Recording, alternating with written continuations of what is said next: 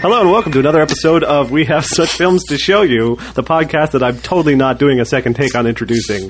This is episode 45. We are looking at the classic Wes Craven 1984 film A Nightmare on Elm Street, not the 2010 remake, which I still haven't seen. Starring the other guy from Supernatural. No, that was the Friday the... Wait, no. One of them's in... Wait. One's in Friday the 13th. That we haven't seen, or that I haven't seen, the remake. The other one was in the remake of My Bloody Valentine 3D, May We Never Speak of Again. So I don't know who's in the remake of Nightmare on Elm Street. Let's assume it's Misha, what's his face from Supernatural. Collins? Yeah, it's probably him. It's Jackie Earle Haley, who you might know. I don't know who that is. No, I don't.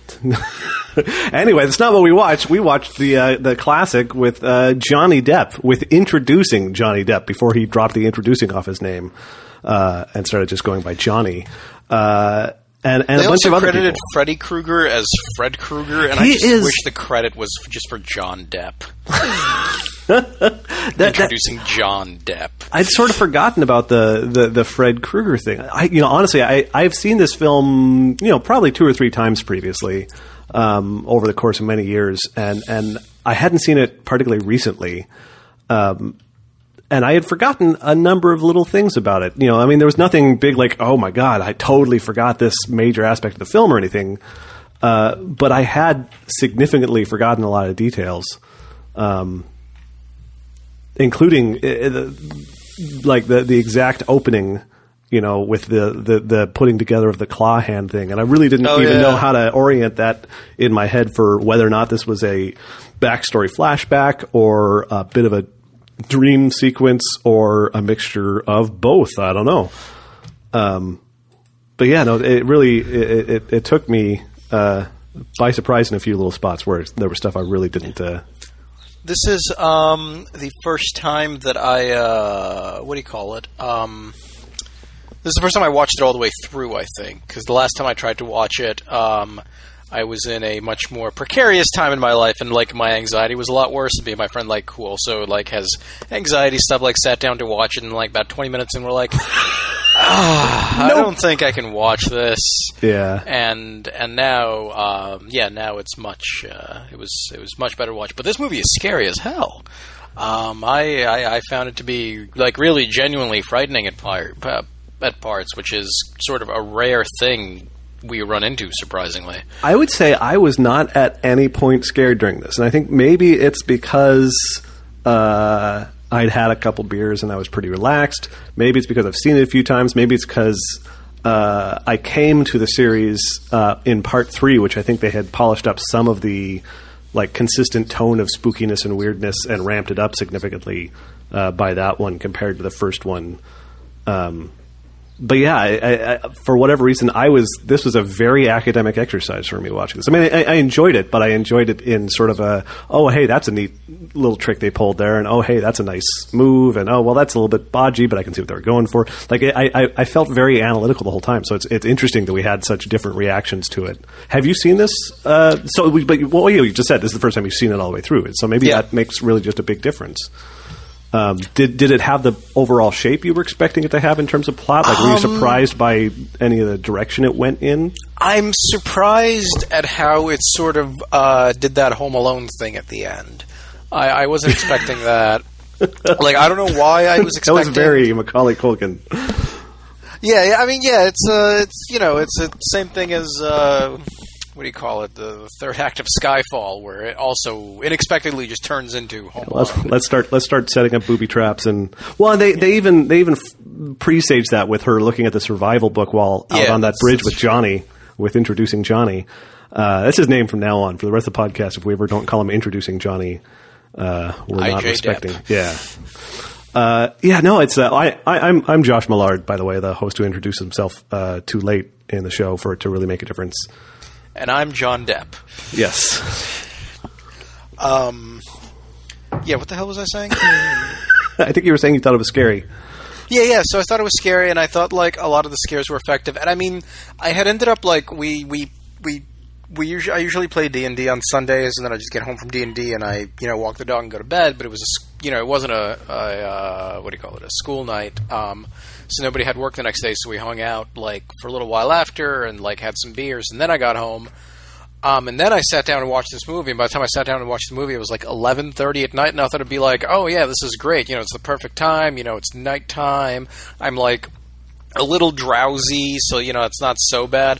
But then I just kept nodding off throughout the movie, and like there's a musical swell every time something scary happens, and that woke me up more. So you'd be woken up by a musical swell to be scared. See, maybe that's part of why you found it scary too. Is like you actually had a little bit more of genuine, like off kilterness when good spooky stuff was happening. But the other thing is, it just made me feel incredibly old, because apparently I can't stay up past midnight anymore if I get up at like 7 o'clock in the day. Yeah, no, I'm in the same boat. We watched it actually earlier than that. I think we had the movie done by like 10:30. But I had still been sort of like a little bit, I should... Well, and I was moderating too. So it was a weird thing where I was like watching the movie, taking notes on the movie, and was still on shift on Metafilter because I was working just a long weekend day. And there wasn't much going on the site, but I also had that sort of like change of... I don't know, attention. So I was sort of going between the two a little bit, and also I kind of needed to keep the laptop in like a work-ready posture. I don't know. It was all a complicated mix of things. But anyway, yeah, it's interesting that we were both sort of groggy like that. Hopefully it doesn't compromise too much our analysis of the film, but I feel like I was there for the whole thing. I like the part where my gym teacher was in it. And he was nude entirely. I'm not sure what it had to do with the movie, but I enjoy. It was a little personal touch for me. Oh yeah, the scene where you couldn't find your locker combination, and you weren't sure what the second period class was. Yeah, I had the same dream. Oh my god. Yeah. So yeah, Fred Krueger. Is the only time anybody calls him Freddy in this the little kids doing the nursery rhyme? No, I think he refers to himself as Freddy. When? At some point during the movie. Okay, good answer. Good solid answer. Compromised. I wish I'd paid because I wish I'd like kept a closer eye out for it, because he's Freddy throughout my notes, because it's fucking Freddy. Of course, it's Freddy. Yeah. No one talks about who's your favorite monster villain? Here we go. Fred. According to IMDb, he says come to Freddy at some point. Oh, okay. Well, that's something. Still though, pretty consistently. And then Nancy refers to him as Freddy. Does she? She refers to him interchangeably as both Fred and Freddy. Oh, okay. Okay. And then Freddy wears Tina mask. What? I don't remember that. Yeah, no. Just he's chasing her into the house during. I think when fucking Glenn falls asleep when he was supposed to be watching for her in her bedroom, she ends up in her dream running from Freddy into the house, and then. He punches his like claw hand through the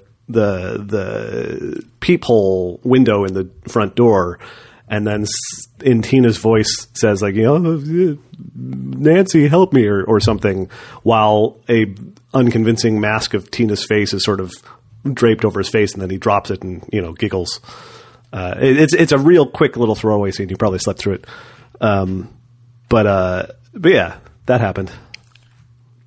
Okay. I would say it was a less well executed talking humorously with someone's face in front of your face scene than the one we saw in Wolf Cop for the last show. Oh, you know what? That's what the one thing that surprised me about this is that I'm relatively up on my Nightmare on Elm Street lore, and it's just been. You can't grow up like as a kid in the 90s watching like American-made cartoons and not be like absolutely inundated with, equal parts Freddy and Jason, basically. I knew that the films like at some point just basically devolve into Freddy making bad puns or shitty jokes while killing people in creatively uncreative ways, basically. Yeah. But I had no idea it had like that sort of tone of like levity and like tricksteriness, prankiness to his character all the way from the start. Yeah. So I was surprised, and I mean it wasn't it was not executed as badly as like all of like the numerous clips I remember watching from the other ones like where he's got the power glove and when he's got like the syringe fingers and so on. And Yeah, but yeah, like there's like the moment where he like jumps out from behind the tree. I loved that. Yeah, that was hilarious and on purpose. Yeah, well, it's a movie full of a lot of fun ideas. Like, this is totally what if we did this? Oh, what if we did that? And then they execute on them. And the execution's a little bit varied, but generally speaking, there's a lot of stuff if you want to watch a movie looking for goofy, fun, one-off shots that a horror movie could have.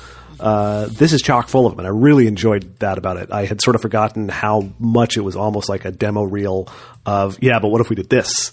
What if we did this effect? What if we had this happen? There's a lot of my notes is just calling out specific little things that clearly, Wes Craven or someone else involved was like, hey, but what if we, it's full of it.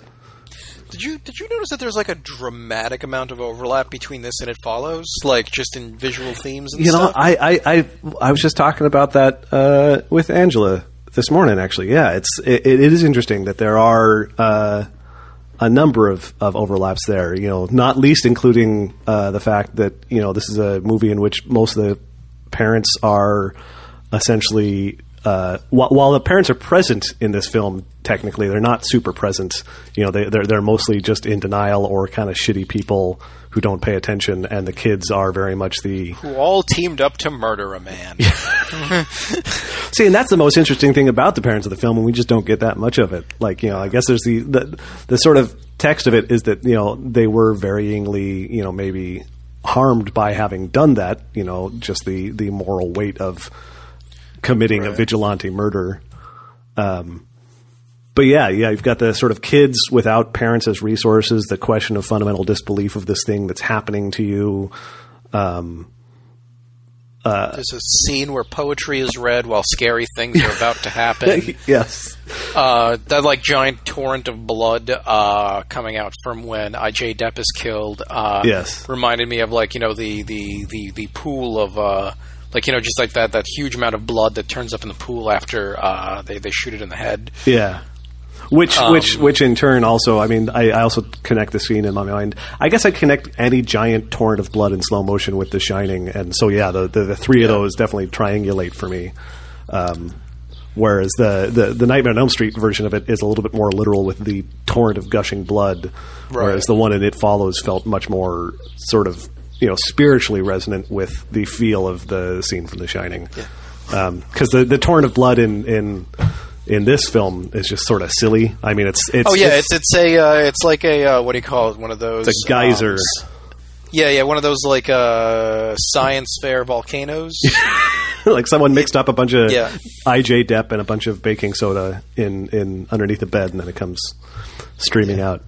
And they shot it. It was pretty cool that the way that they shot it with like the inverted room, so it looks like it's shooting up out of the hole, but then when the shot zooms out a bit, you see it like collecting on the ceiling. Yeah, and it's they used an inverted the inverted room thing in this movie a couple of times, and I think it was pretty successful. When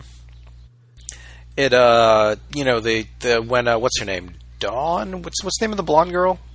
Tina. Tina, yeah. When Tina is, when she dies and she's like being thrown like all over the room and dragged across the ceiling and up the walls. I think that was like genuinely to me like a pretty scary scene, especially when she just like floats up, and they did a good job covering up the wires. That was really nicely done. That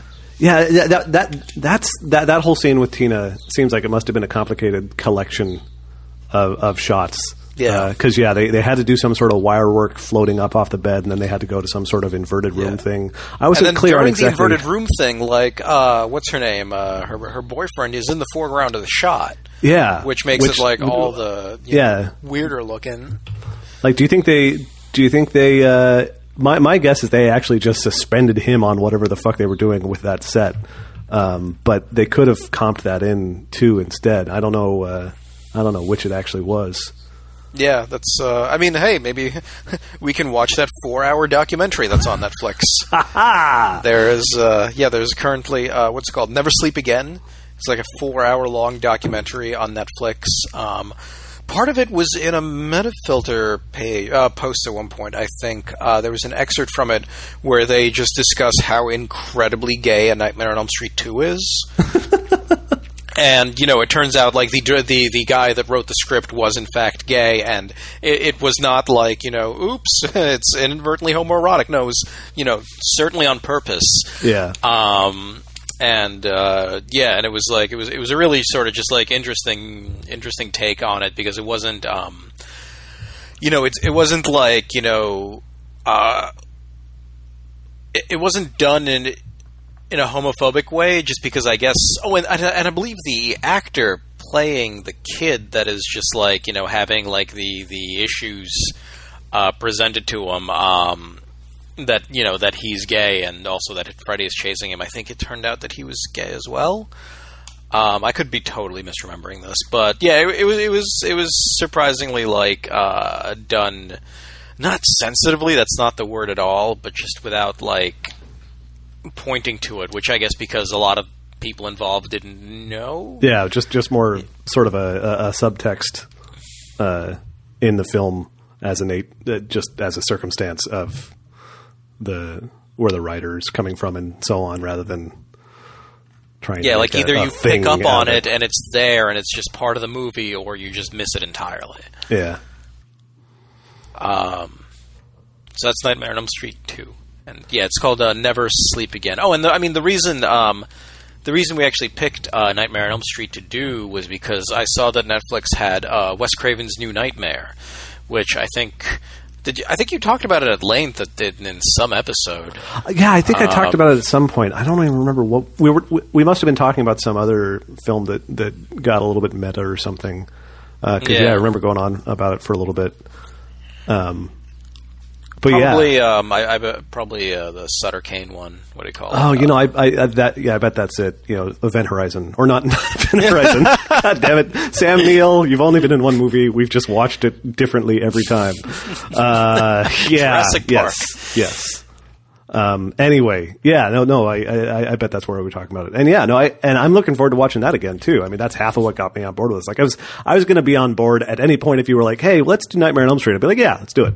But thinking about it in terms of also then watching New Nightmare near to it, I really like the idea of sort of looking at that, because being able to see Wes Craven sort of like coming back to it 10 years later, and really try and do something more than like just like, was he even involved?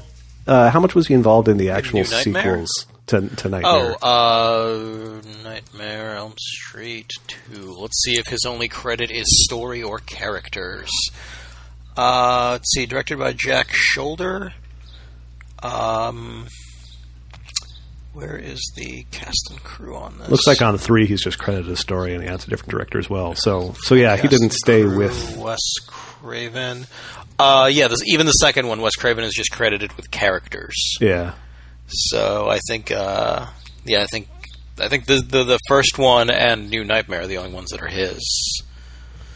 Heather Langenkamp plays Nancy in this, and I was just looking through her credits here, and she's also in 3, which I remember because that was one of the things. She shows up at near the end of Nightmare on Elm Street Part 3. The Dream Warriors. Yes, and then I think she gets killed by Freddy then. But she's been in other stuff. But apparently she played Nancy Kerrigan in Tanya and Nancy, The Inside Story, which totally makes sense because she can totally sort of pull off a Nancy Kerrigan sort of thing. She's got a similar face, and maybe that's why she seemed a little bit more familiar than she would have been based just on having seen, a couple Nightmare on Elm Street films. So there you go. Yep. Heather Langenkamp. Fun name to say. It is. It's got a nice rhythm to it. The poster for this, I remember the original poster for this was really great. I'll IM you a link here, but it was it was one of the nicer bits of semi-abstract horror cover that was still not just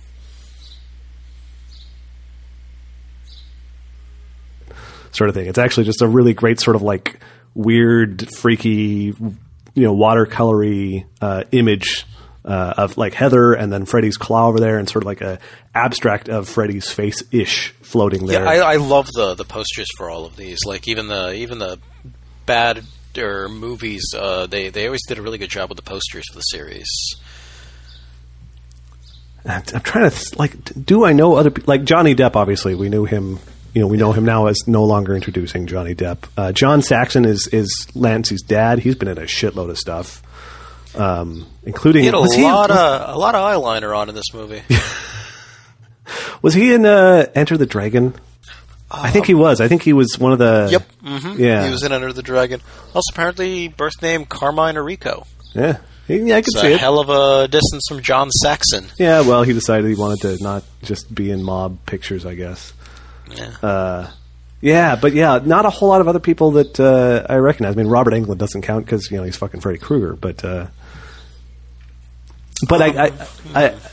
not that like who is in it is super important. But I feel like I will say, as much as I enjoyed a lot of this film, I did not think the acting in this film was particularly good. And I have a note here, and it's probably I've got like when I started the notes, I've got one note that says "the glove!" ! Another note that says these hallway scenes are very Hellraiser-y. Then Fred in quotes because I saw it in the opening. Yeah, he's credited as Fred Krueger. Yeah. Then just the words "scary lamb" and "face zoom," and then I after also that, wrote down "scary lamb." Acting is awful.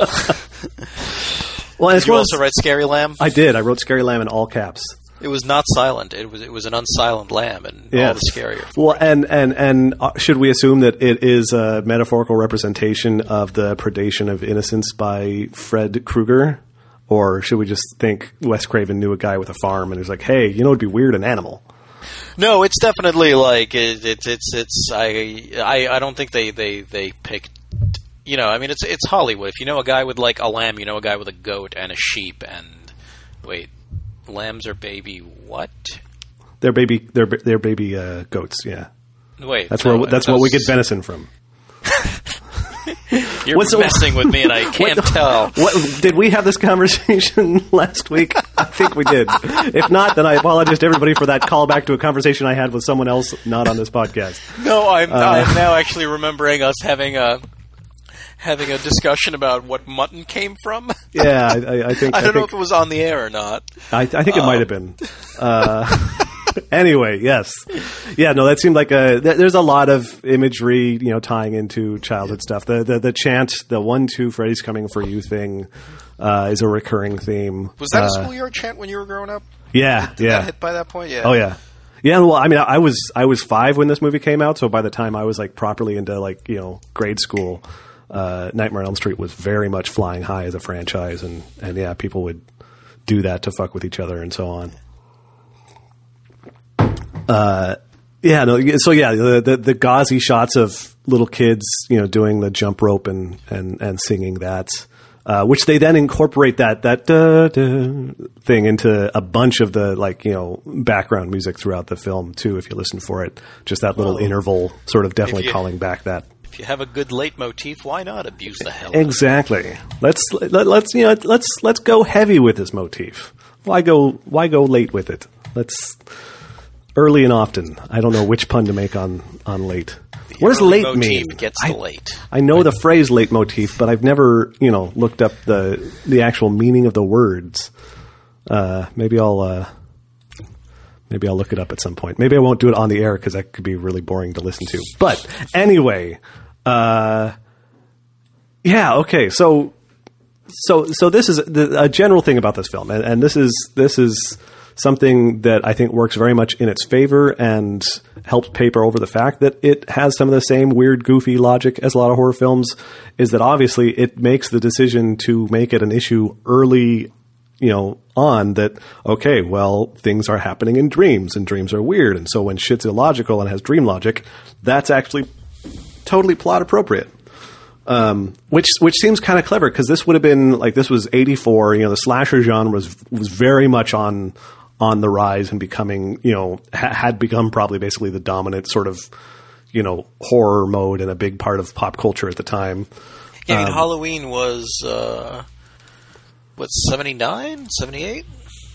something like yeah, that. 78. So this is about and Halloween was I think like the big one of those to kickstart it, in my opinion. Yeah, and Friday the 13th had come along at this point as well. Yeah, so between those, like, there was some major on the scene, slasher horror type stuff, and I think it's safe to say that comes with a lot of sort of growing pop culture awareness and sort of probably rising collective instinctive criticism of the messiness and incoherence of a lot of those sort of films. And I'm sure even more so some of the cheaper knock-ons that people were making that didn't blow up. You go see a horror film and you see people do stupid stuff that doesn't make sense, but you also see the film just do stupid stuff that doesn't make sense. And it's like, why would that happen? This scene doesn't even make sense if you think about the previous scene, blah, blah, blah, blah, blah. And it's like, well, it happens because it's an awesome scene and we need the monster to kill this person, and so let's just fucking run with it, right? So you say, but it's dreams. Yeah, and I mean, like, that does explain, because there are numerous scenes in this that just, like, are, epitomizing, like, the horror movie stupid thing. Like, when Tina, like, hears a voice in the middle of the night calling to her, like, wanders outside looking for it, not wearing pants. Yeah. It's just stuff like that, where people just, like, make the worst possible decision they could because the plot, requires it in order for something to happen to them. Yeah. But if you set up this premise that we know, or at least suspect at any given time, that people are dreaming, and it's one of those things where, like, there are films that use the but it's dreams, or is this really happening thing in a much more coy way. Yeah. And I think there's some value to that if you do it well, because if you can really make someone wonder which sort of thing they're looking at, you can, fuck with expectations in both directions. You can, like, sell someone, this must be a dream, and then have something turn out not to be a dream, and that can, really set up a weird sense of sudden tension or consequence. And vice versa. You can sort of ease into a dream and have things get, slow cook into weirdness. This film doesn't, I don't feel, really do that, but that's my perception having seen it a bunch. No, I don't think. I think they travel between the regular world and the dream world often, and there are scenes which, I don't know whether it took place in the real world, dream world, but it's never, like, given any sort of like, that decision, like, whether or not it's one or the other, isn't given that much weight. Or, like, the importance of it is, like, very much downplayed. It's not like, all right, it's like there's no part of, like, the journey or whatever of this movie is them, like, having to. It's not Inception. That they don't have to figure out how to get from one place to another and which place they're in. They seem to just usually rely on the fact that they're either going to die or wake up. The Freddy not coming for them in the real world is made very, very clear, because, like, everything that happens in, the waking world, the thing that's harming them is an invisible force, and then you can just immediately tell from that. Usually, yeah. Yeah. Well, again, there's a kind of bluntness to it that I think is not, to the film's discredit or anything, but I think it also means the film doesn't get as much credit for its premise as I would give a film that did some of this stuff more subtly. Like, I like that they just straight up ran with this concept, and at the time it was probably even, I'm trying to imagine seeing this movie, like, in 1984 as, a young adult maybe, and I think it probably would have been really exciting if the premise was so new to me, whereas, like, now, like I said, it really felt sort of academic to watch it, because I've known this franchise forever. I've known the core premise of this forever. As much as anything, I was watching to see if I could figure out any specific details that contradicted my understanding of the sort of Freddy mythos and the mechanics of him attacking people in dreams and whatnot. And I feel like the film does not do as satisfying, I guess, a job as I would have liked of delineating the mechanics of its own premise. That's definitely true. You're never quite sure why. I mean, not why something is happening, but there's never, like, when something happens, you usually can't. What the hell am I trying to say? I don't know. Yeah, don't know, man. Circle around, bring it back around. I will say, I would compare this to It Follows in a sense in that way, because I feel like one of the things we noted with It Follows is we had a lot of mechanical questions about the film, but they were rarely things that felt like the film was disappointing for not having answered so much as stuff that the film just elided because that's not the story it was telling about its specific stuff. So I felt pretty satisfied with the level of disclosure that film chose to go with as far as how it matched up with its storytelling. And I feel like this was a messier film in that sense, in terms of not necessarily being clear about the rules it was playing with. And I think it was much more a premise in service of, cool scenes and, an overall story they were trying to tell, rather than something where they were really, really inspired by the unique opportunities of the premise to tell a powerful story about teenagers and agency and disbelief and so on. It wasn't that movie. It was still basically. Yeah. I mean, this was a horror-y, slashery fic. Yeah, and I mean, like they do the thing where, like, the villain, the monster, or sometimes it's a monster, sometimes it's a person, is somehow just like incredibly hardy. Like, you see it in Jason, where he's just injured and just comes back up. You see it in Halloween. You see it in Scream. They beat the crap out of Ghostface, and he keeps coming back. Yeah. And then And in this one, like, sort of the same thing happens all the way at the end of the third act when it does that Home Alone thing, but it never explains why that would work in a dream. Yeah. Or you have, like, a feeling that, like, Nancy is able to... Is it Nancy? It's Nancy, right? Nancy, yeah. Yeah, Nancy is able to, like, take control of, like, the dream realm and, like, exercise, like, some sort of power in it. But she uses it in such a mundane way that, it feels like all of a sudden he's got, like, a vulnerability that, is just not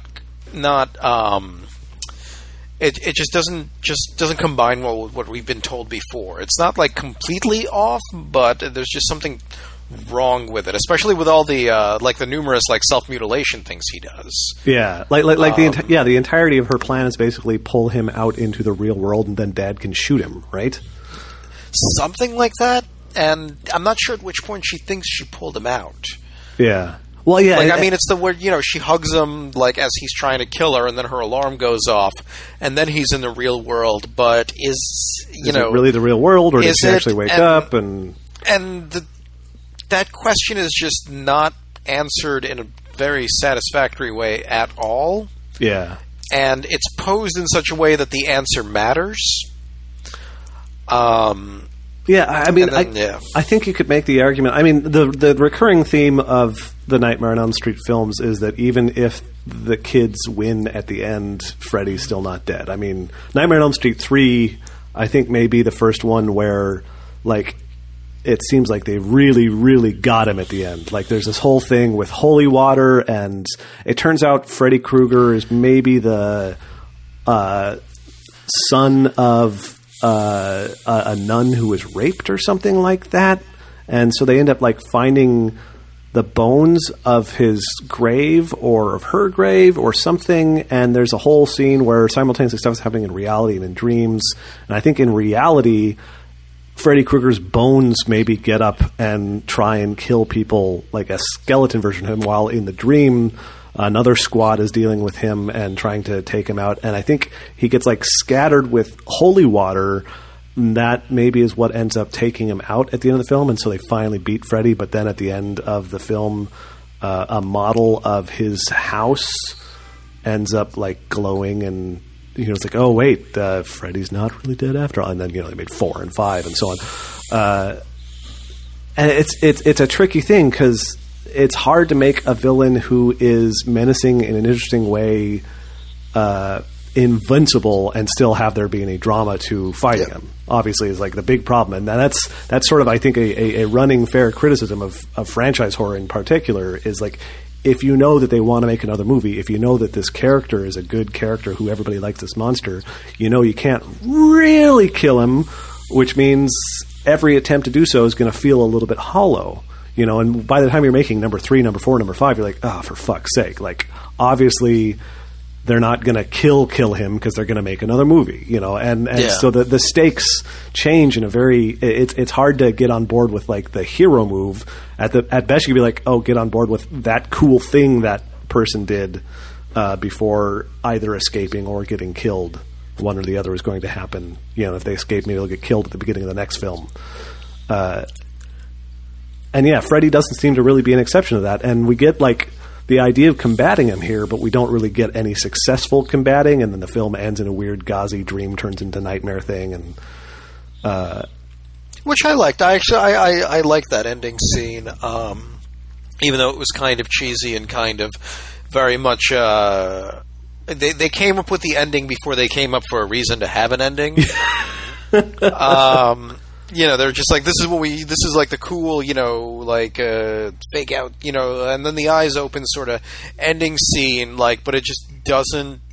I mean, it kind of works, but it's such a weird scene. It's like that bird at the end of Blue Velvet. Do you know what I'm talking about? I haven't seen that in a while. I don't remember the bird. All the way at the end of Blue Velvet, like they have this conversation about like how, you know, things are better because, and then like the bluebirds are out, and then there's you know, like a close shot of like this incredibly weirdly fake looking bluebird that's supposed to be very, very fake looking, and it's just a weird shot, and that sort of reminded me of that, where it's just like, you know what, I'm going to stop drinking. It's just the weirdest thing. Like you were hiding your. It's like, are you not hiding it anymore? Are you know, okay? Because like her mother was clearly concealing it from her, but then just, you know, she was very clearly drunk and. Probably not for the first time, considering how little surprise there was with her daughter. Yeah. Where she was like more frustrated than anything, so I figured that might be like a frequent thing. And well, yeah, I think the mom was very much supposed to be like a sort of closet alcoholic, seemed like the implication, and just not very, very good at closeting it once you start paying any attention. I really like that that frosted clear bottle vodka or something. Yeah, that's got to be. I guarantee you that's vanilla vodka. That looks like a thing of vanilla vodka. I don't know. I just immediately went to that. I think maybe is the Absolute one frosted. Don't drink a lot of vanilla vodka anymore. Well, like, okay, so we've got the mom. Nancy's mom is an alcoholic. I'm not sure what else she was. I got this vibe at one point. She was wearing like a blue blazer in the morning, and I decided real estate agent. But that maybe is just because I associate blazers with real estate agents more than I do with the 80s. Which is maybe the actual thing that was going on there. Did you have a sense of what did not make clear what she did, or I mean, any of the parents really? Well, the dad, Nancy's dad was a cop. Yeah, like, we got that really clearly. But John Depp's parents, no idea what they're. You know, at no point is it either of them is described. Although I bet his dad's like a plumber. That guy had like a very plumbery sort of vibe. You know, he had sort of a, I don't know. I got this sort of like, you know, to some extent, his dad was obviously like a jerk because, you know, he didn't understand what was going on. But his dad was also totally understandably being a jerk. He's like, why are you calling in the middle of the fucking night to say it's important that you talk to my son? Like, that's a dumb fucking thing to do, of course, apparently. Like, get up. And, you know, so it's like, but so here's the thing. Should we assume that both parents of everybody who was stalked in this was part of the vigilante mob? That's the other thing. The movie, that part of the movie, there is no way for me to figure out how that works, that the entire town came together to murder this man. Yeah. And then, you know, who... I mean, I guess it might be just the parents of the 4 kids involved. And I guess it just so happens that they're friends. Like, it was a big coincidence that they're friends, and it was their parents that, you know, who did this. And you know, if it's such a small town, why wouldn't the judge just, you know, like, is it really that easy to get them off on a technicality because the warrant wasn't signed? And the warrant for what? That whole bit seemed a little bit like, I think it'd be one thing if, like, yeah, there was sketchy evidence and then something fell through on this one murder. But it's like, if everybody unambiguously knows this guy murdered 20 kids, and then it's like, oh yeah, but that search warrant, you didn't get the signature, I guess he's free. You know, it's like, I realize, you know, the idea of a technicality could this is the kind of police work I expect from Grimm. But yeah, I mean, this establishes such a complete lack of, you know, potential for nuance or, you know, human intervention in the process of, you know, prosecution and adjudication there to say, oh, well, I'm sorry, we have to let the terrible murderer go because everybody knows that he didn't get a signature on this thing. So yeah, it feels pretty goofy. You know, it's like they could have... Roughly as goofy as, Nancy's mom keeping the murder weapon.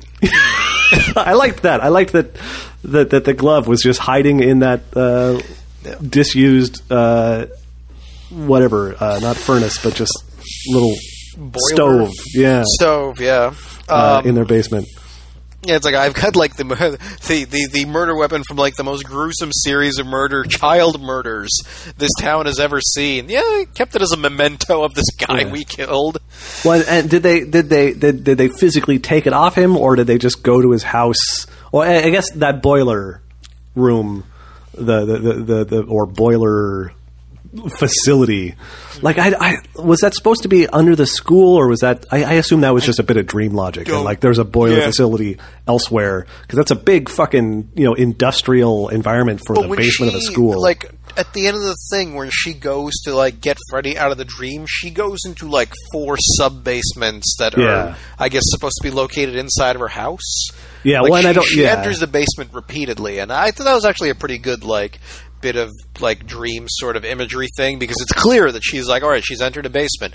Now she finds a door and she's going into another weirder basement. Yeah. And it was just obvious enough to work as, you know, what they intended it to work at. Like, I think if they tried to go any more subtle with that, it would just be like, is the house supposed to be this weirdly constructed? I mean, clearly not, but it's, you know, I'm glad they didn't try to do like a Shining with it. Yeah. Yeah, there's little notes of what the hell was I going to say? Oh, Silent Hill there. Or, you know, in the other direction too, the whole wandering into the industrial environment, sort of dream architecture feeling made me think of that. But yeah, it's the acting is very sort of, I don't know how old Heather Langenkamp was in this film. She has a line at one point where she says, she's looking in the mirror, and she's like, God, I look 20. And she was 20. Yeah. So 84, right? Yeah. Yeah. So may have been a winking reference there anyway to the fact that she was supposed to be playing younger or something. But I thought that was also a decent line for a high schooler, I guess. Like the idea that, oh no, I'm so old, I'm in my 20s. Yeah, that reminds me of a line from, have you seen Brick? I have not. I need to see that sometime. They're describing like everybody in the movie is like a young adult, whether like a teenager playing a teenager, just slightly older than teenagers, and like when he's trying to get like information about like who, like, you know, the big guy in charge there, it's like, yeah, it's like, you know, I don't know his name, but he was old, like 23. And that line, like the first time I saw the movie, where I was like when it just came out, oh, maybe it wasn't 23, it was like 25 or 27 or something. But like the first time, like the line didn't really register with me because I was like 19 or 20 when I saw it. Then I watched it again, and she's like, oh, that hurts. At one point, Rod in memorable lines, Rod the bad boy says, "Up yours with a twirling lawnmower," I think was his line. And that was definitely the dead fuck of this film for me. Although thankfully they didn't repeat it several times, so it was much more of just a passing. Oh yeah, that's how. Was it like a Welcome Back Kotter thing where they always use the insults with like that sort of thing? Up your blank with a blank. Up your nose with a rubber hose. Yeah. Yeah, on that show. But although I don't know how popular was that sort of like phrase in culture generally. I feel like, I mean, up yours is an easy one. But, up yours, but up yours with something. Yeah, exactly. Yeah, so that wasn't around like when I was a kid. That wasn't around. That wasn't a thing. Yeah, I would think more like stick an X up your ass would have been the slightly more common idiom as far as that goes. But didn't hear a whole lot of that on the playground that I can recall. There was a lot of super weird turns of phrase in this movie. Yeah, it definitely has that feeling of, there's some idiosyncrasy to just the actual dialogue in weird little throwaway ways. Yeah. There was, I think, all the way at the end, it's like, your eyes look... What did she say? Something like rowdy or some word that I've never heard used to describe the state of eyes before. And then she's just like, "Oh, I'm fine. I guess I just slept heavy." Also, I've never heard of that phrase before. Yep. Well, it's a phrase you mostly only use on the night of the paper hats. Is the thing. You need to choose your time and place for it. It's from Hats Night. Got it. There's a scene in this at some point where Tina, maybe. I think it's Tina. She says, "Please, God." And Freddy holds up his hand, his knife hand, to sort of vogue a little bit. And he says, "This is God." And I feel like Freddy needs to have a conversation with Pinhead about theology. Yeah. Maybe cut something together there. Pinhead can ask if he looks like he gives a damn what God thinks, and so on. There's maybe a funeral dickhead, says Johnny Depp, and then Rod produces a switchblade and menaces him. And then, what's her name? Tina? No, it wasn't Tina. It's just Nancy, just calmly removes the switchblade from his Let's hand. Let's not stab anybody. Jungle Man fixed Jane from their terrible relationship. A lot of teen, sexualized teen stuff in this. In a way that, after having watched It Follows, now really creeps me out.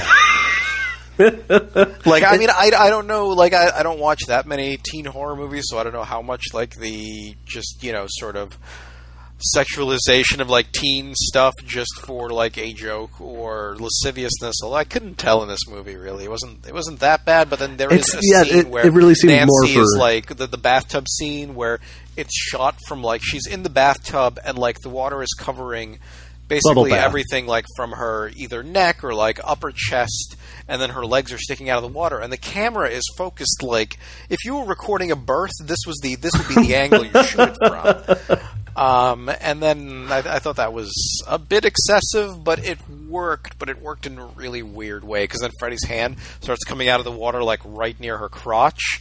But then, what is it? I think her mom is knocks on the door, and then the hand quickly descends. I thought that was actually pretty cool. Yeah, it was a very, I liked that it was a very reactive sort of menace. It's Freddy's oh shit, mom's coming, I gotta get out of here. Yeah. It's a nice parallel to, hiding the boy in your room in a sense, except for, with horrible violence and sexual menace as the undertone. But other than that, it was great.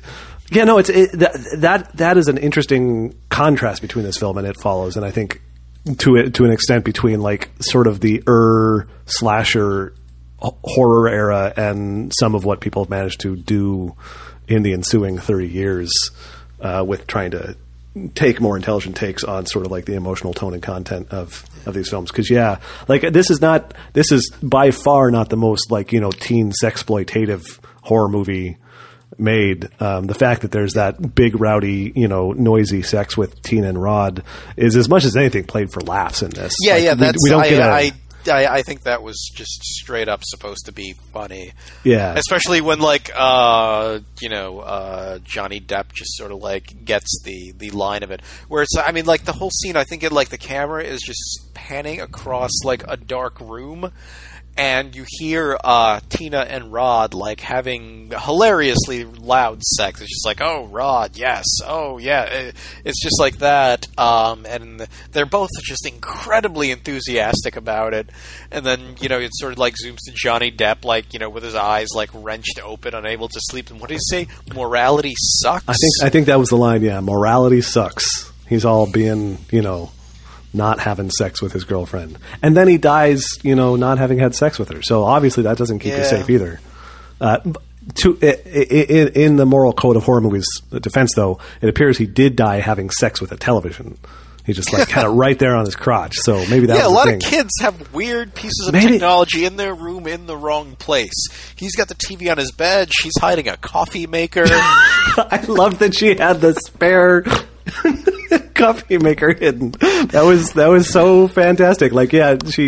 And, like, could depend on, like, oh, my mom can't smell. She won't be able to smell the fact that my room smells like coffee I just made. Well, there was also the other coffee maker. So I think, reasonably speaking, she could assume that her mom would be like, oh, it smells like coffee in here because here's your coffee maker. Oh, let's take this away and you get some sleep.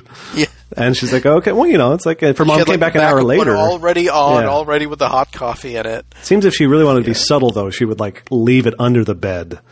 You know, so if her mom came in and still smelled like coffee, she's like, oh, I guess you must have spilled some coffee. It sure smells like you shouldn't have been drinking so much coffee, Missy, rather than clearly you purchased a second coffee maker. There it is on your desk. You know, have you seen that second coffee maker we have? It disappeared. I wanted to make 2 cups of coffee. I've had a lot of vanilla vodka. That's not, I wonder what that. I bet that wouldn't taste too bad. Like coffee with milk and a little a bit of vanilla vodka. Yeah. You need to put sugar in it because vanilla vodka is so damn sweet. Yeah, that could work. Sort of Johnny Depp's hair. Call it the Nightmare on Elm Street. I.J. Depp's hair is very 1984. It was It was the 1984ist thing that first struck me in the film as being so 1984. I mean, other people's hair certainly was too, but his... Yeah, it was parted in the middle and then, like, feathered upward, basically. Yeah, there's a lot of volume there. A lot of volume. He had some tall hair. The crucifix that falls off the wall. Mm-hmm. I feel like the crucifix falling off the wall, and then they do the stretchy latex wall scene. Yep. I feel like, you know, those two are probably supposed to be related, but they do the crucifix thing, and then there's a break, and then they come back to the wall. So there's no real tying together of the crucifix falling off. So instead, it had me thinking about, okay, crucifix falls off the wall. Freddy's able to sort of phantomly nudge things in the real world if someone's dreaming nearby, and he just, like, was petulant enough to like poke that a little tiny bit to knock it off the wall is the implication, or something like that. Maybe it's like in Ghost, where you have to really, really seriously, like, concentrate to actually affect things in the real world, and, you know, sometimes he can get it well, and sometimes he can't. Yeah. Anyway, I wrote down the phrase crucifix, more like crucibroken, and I felt very good about myself at the time. You should feel bad about feeling good about yourself about that. There's okay, so here's an example of something in the film that I both appreciated that they had the idea and did it because I enjoy watching people do goofy things in horror movies, and also found it utterly unconvincing and taking me out of any sense of supposed to be scared, is the weird long arms when he's...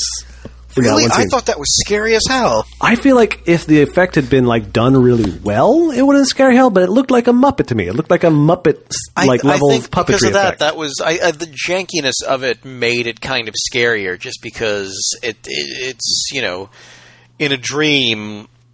Like, for some reason, knowing that what's happening is in a dream made it scarier. Just the jankiness of that shot than it would have, like, if I knew it had been taking place in, like, the real world, it would be like, well, that looks like a Muppet. But because it takes place in a dream, where even if it looks like a Muppet, it could still, you know, be real by the logic of the movie. Yeah, I like the big arms. Yeah, I don't know. I guess it just really pulled it out for me. Like it feels. I guess my issue is I feel like you could convincingly sell the wrongness of an arm in terms of length or something, and in other ways that would look less literally like someone was nearby, you know, taking a break from working on Kermit. I don't know. I'm probably being sort of unfair here because it maybe just it didn't land for me visually or whatever. I found it distracting. But I feel like if you wanted to do the terrifying nature of an arm that is wrong, you could get that sort of body horror effect with a less janky feel. Like even just like having an arm it cut from one shot to another where we've established someone is impossibly far away and then their arm is right there, you know, could almost work. I don't know. I don't know what I'm going for here, but that is how it left me, though. It definitely left me feeling like, that's cute that you came up with that idea, but I am laughing at it instead of being, you know, bothered. Whereas when he popped out behind a tiny tree, I was laughing at it, but I wasn't annoyed at the film at all. Yeah, I was that's just funny. That's great. Yeah, that was like a Looney Tunes moment. Yeah. It was meant to be a Looney Tunes moment. Yeah, exactly. It was so right there. I don't know. Like, I wasn't scared, but I don't think I was supposed to be particularly scared. The part where he chops his fingers off all really came off as like a uncle doing like a "Hey, where'd my thumb go?" exactly. thing.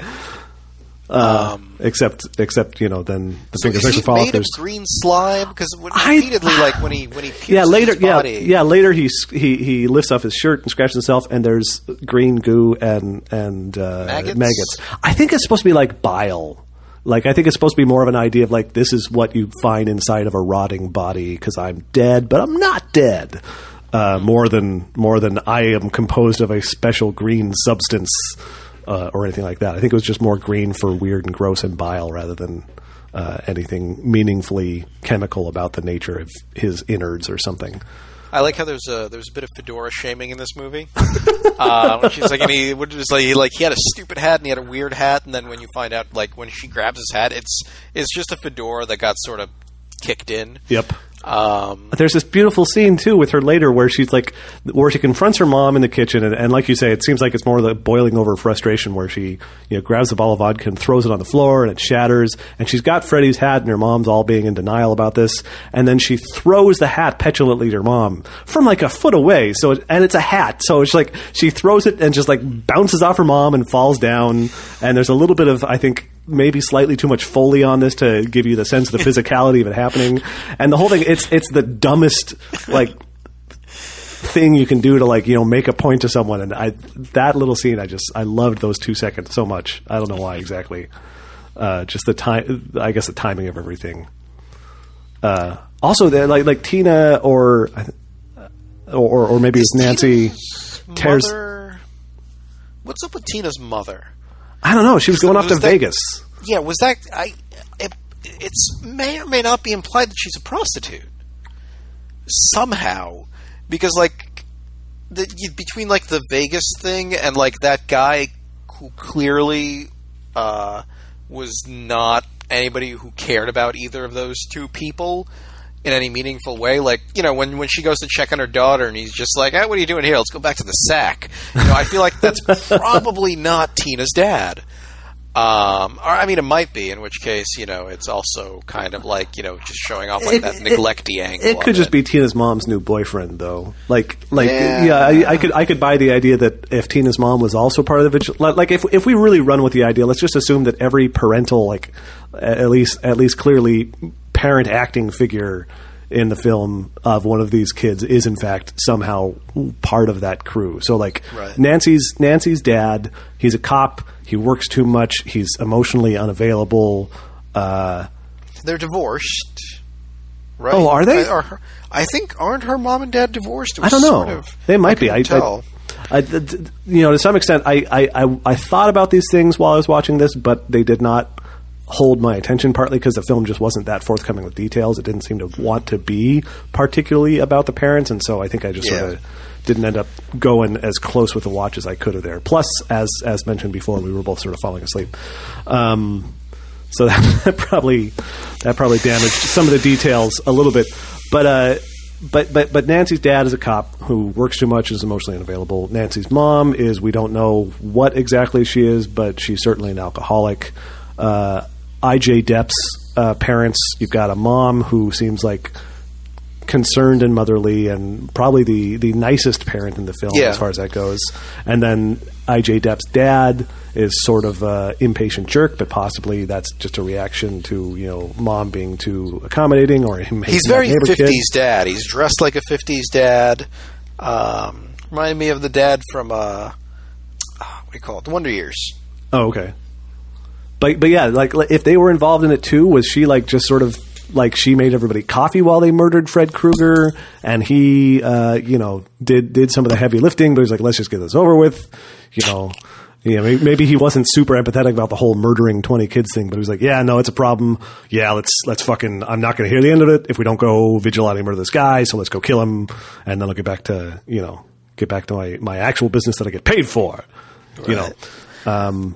Rod's parents, do we ever see? I don't know that we ever see Rod's parents. No, I don't think so. So let's assume that they both died in the process of killing Fred Krueger.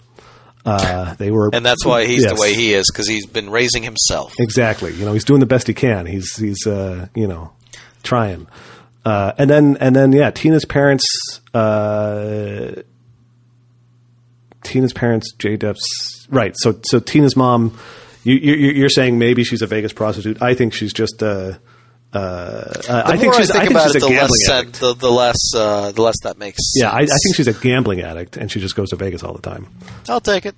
And yeah, marriage fell apart as a result of the trauma of being involved in a vigilante murder. She just, dates other guys now. She reminds herself she's alive by dating, randy fellows who want to have a constant physicality in their life. So yeah, I think that's what's going on with the parents. They were all damaged by the process of being a vigilante murderer, and the only one who really coped with it well was J. Depp's parents, who now presumably will be fucking messes because their kid is a puddle in the upstairs bedroom. But I'm not sure. Did anybody survive this movie? I mean, I don't know. That's the thing. It depends on the real world repercussions of that last scene. Yeah, because what we've got is the film finishes up with Nancy and her cop dad in their parental bedroom in the house that had been on fire, or there was fire in the house anyway, because Freddy Krueger was on fire, and they find burning Freddy Krueger on top of the mom, and then what the fuck happened to Freddy? They threw a sheet on him? They threw the sheet on him, then they took and then she's just like, no, stop, he's under there, because I guess her dad didn't see Freddy Krueger. Because, I mean, he was clearly on top of there. It wasn't just his wife, and it was him that was on fire. Yeah. And when they pull it off, it's just her mom's, desiccated / burnt corpse. Yeah, smoking corpse floating there. And then the bed starts glowing blue and foggy, and her corpse descends into it, and then it just sort of fades to the bed being just a normal bed that's cleanly made again. Yeah, and how much of that? She tells her dad to leave, and then Freddy comes back again, and then she turns her back to him and disbelieves in him, and this apparently makes him disappear. Just as he's attacking her, because that's how they do it in Bali. Nonsensical fucking ending. And the worst part is they telegraph this shitty ending from that other conversation about the Balinese dreamers. Yeah, exactly. Do you know how the Balinese dream? It's like, no, I don't. It's like, why would you ask it? Why would you phrase it like that? And maybe this is where the whole thing came from. Maybe Wes Craven was reading about Balinese, dream voyagers, and that's the entire genesis of Nightmare on Elm Street. It's like, yeah, but what if it was in America and a questionable horror film? That could have been the whole deal. We got to watch that 4-hour documentary and find out. By the way, that 4-hour documentary sponsored this episode. Yeah. We should get them to sponsor this episode. That'd be pretty sweet. I bet they'd be all for it. I was like, yeah. We'll use all this filthy documentary lucre. Lucre, I guess. I think it's Lucre. Hi, my name is Lucre. I live on the second floor. So yes, she dispenses with Freddy, and it's the end of the film. And then it's a bright morning, and she's going out to school with her friends, or just out with her friends, and she's suddenly dressed she literally walks out the door of the house from this traumatic, terrible thing that's just happened into bright, shiny, gauzy, dreamy morning. Gets in the car with her friends. Her mom, who is not dead, stands there in her bathrobe with a cup of coffee instead of vodka. And says she's going to quit drinking. Yep, and everything's magical and wonderful and doesn't make any fucking sense. I mean, obviously this is not intended to feel naturalistic. This is supposed to be a weird, jarring cut. And the fact that the mom shows up seems to be very cleanly telegraphing that they don't even want you to wonder if it's supposed to be an edit to a week later when everybody's a little bit more balanced. A little more alive. And her friends are alive. They're in the car. She gets in the car. Mom's there. Mom's alive. The car turns out to be Freddy with, his sweater stripes on the canopy that comes down, and oh no, it drives off, and they're all screaming and afraid. And then Freddy pulls Mom physically through the peephole of the door in possibly the most hilarious way they could have ended the film effects wise. And then boom, we get that terrible song.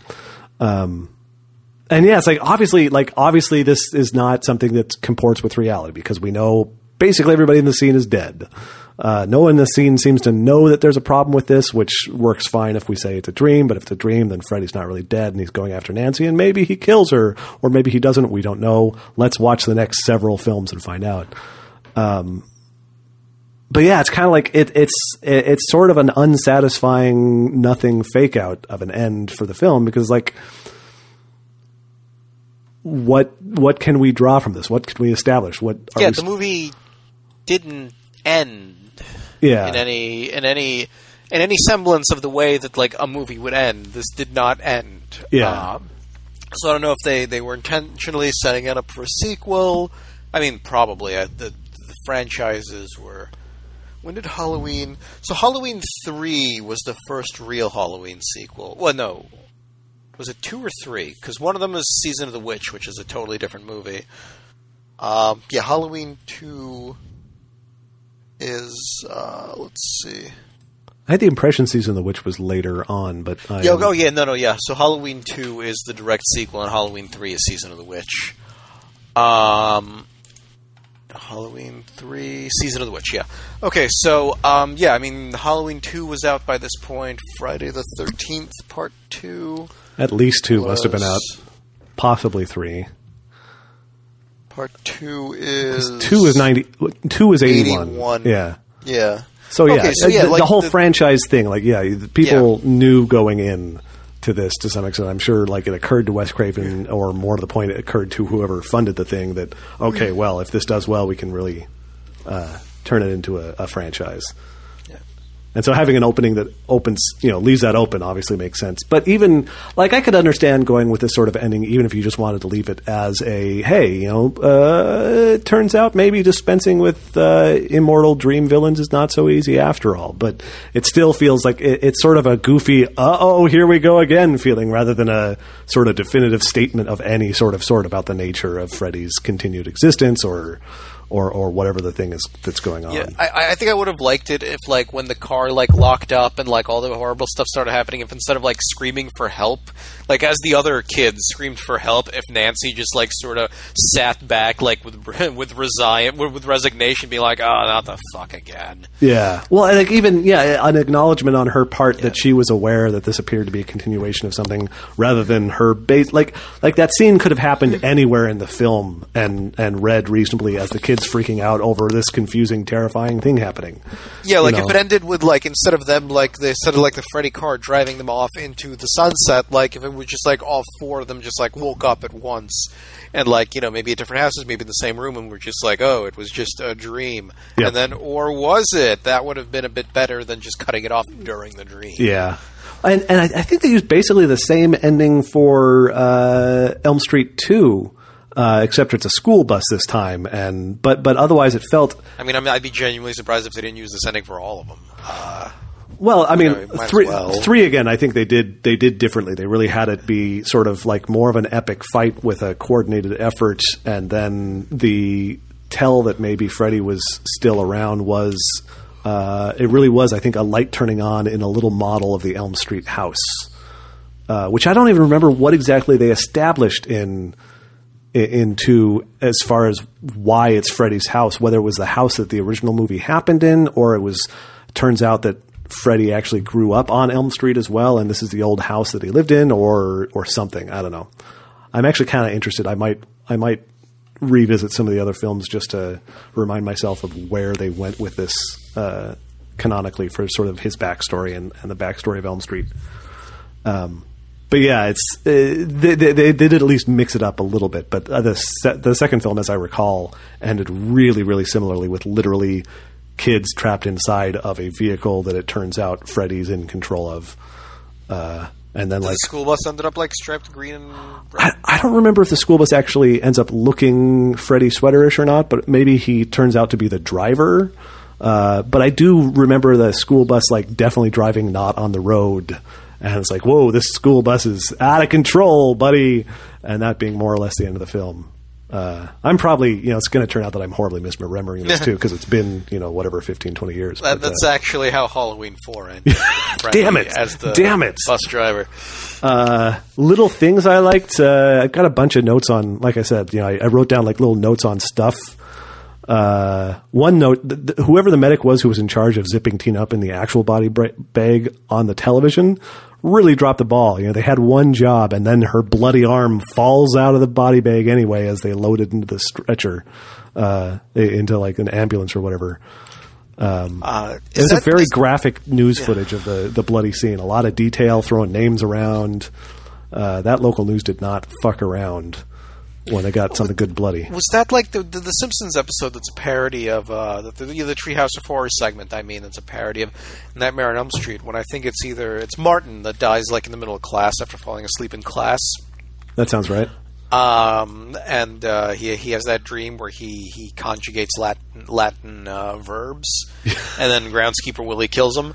They sort of like put a sheet on him, and then Principal Skinner says to, like, I guess the medics or whoever's taking him out, so it's like, we're trying not to scare the children, so please do this quietly. And like the sheet like slowly comes off him, and he's like, he's got like this like rictus of horror on him, like that he's frozen in like his death thing.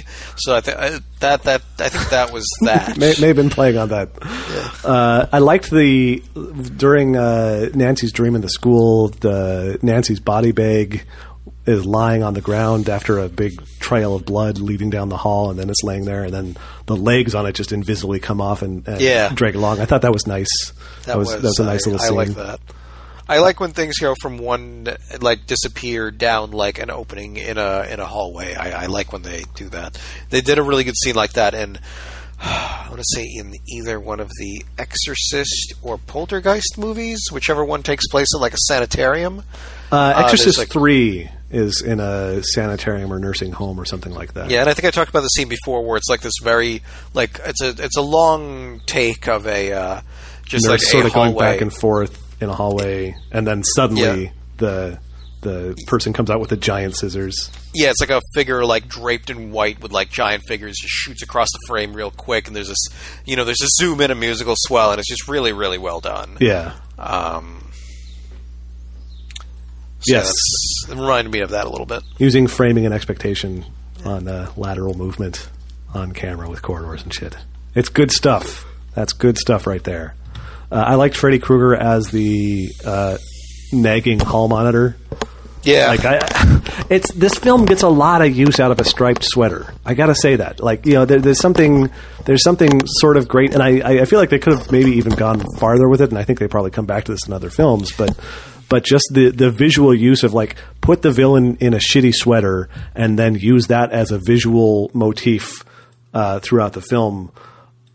Shockingly effective. Like, as goofy as the car canopy coming up at the end of the movie is in that dreamy scene that we're criticizing, it's still a really effective way to say, boom, you immediately know this is some fucked up Freddy Krueger stuff right here because of stripes, because of horizontal stripes.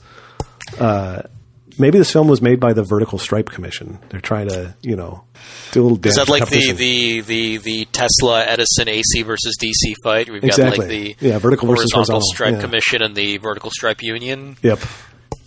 The hall monitor had a very slightly Kristen Wiggish thing going on, and some, like, I think when she got to the turnaround and she's obviously actually Freddy sort of thing, there was just something weird about the impish smiling expression on her face that if Saturday Night Live for some reason had decided to do a scene-for-scene remake of Friday the 13th as a series of sketches, that should have been Kristen Wiig, is my take on that.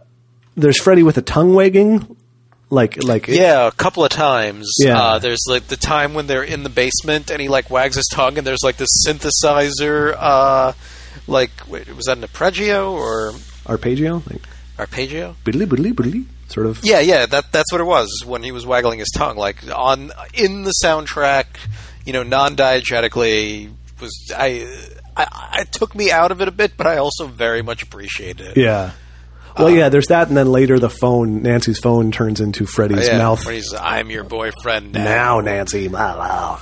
And then there's like the bottom part of the phone, the part that you talk into, like maybe a quarter way up the phone has been like transformed into like, it's like almost Cronenberg-y, like sort of like flesh phone thing. Yeah. And from like the end of it, like comes out like a very fake looking tongue that tries to lick her. Yeah, and the tongue thing remains a theme throughout the films too. At one point in 3.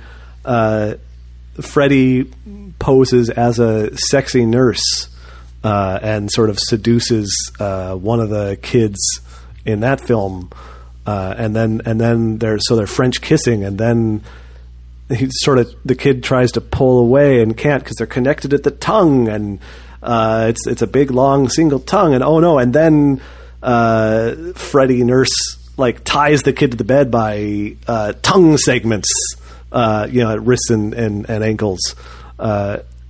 So that at least is a major return of the tongue theme, and I feel like it came up a couple other times in some of the films too. So I guess Freddy's just he's all about that tongue. This is okay. That actually so that's sort of like obviously intended to be a sexualized aspect of his menacing, where it comes up in both of these. But it's a weird one. One of the things about the film is the synopsis on like Amazon. I think I rented this from Amazon. The synopsis, says, blah, blah, blah, pedophile Fred Krueger. Yeah, they never... Yeah, the film never goes there. Substantiated. They mention him as a child murderer. Yeah, a filthy child murderer is the most definitive statement we have on exactly...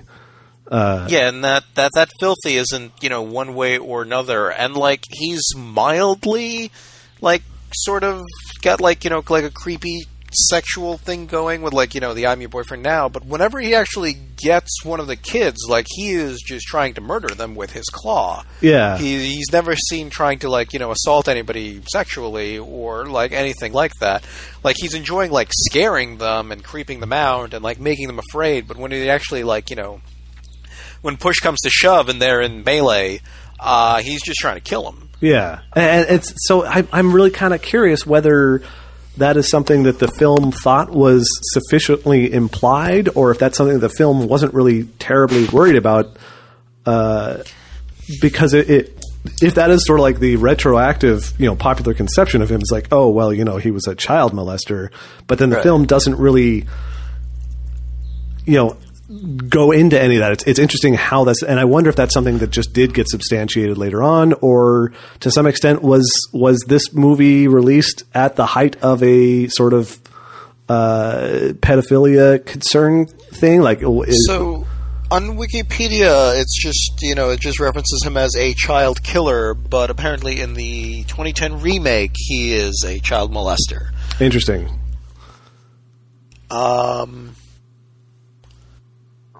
I wonder if that is something that's coming back retroactively, or if it really is something from elsewhere in the franchise.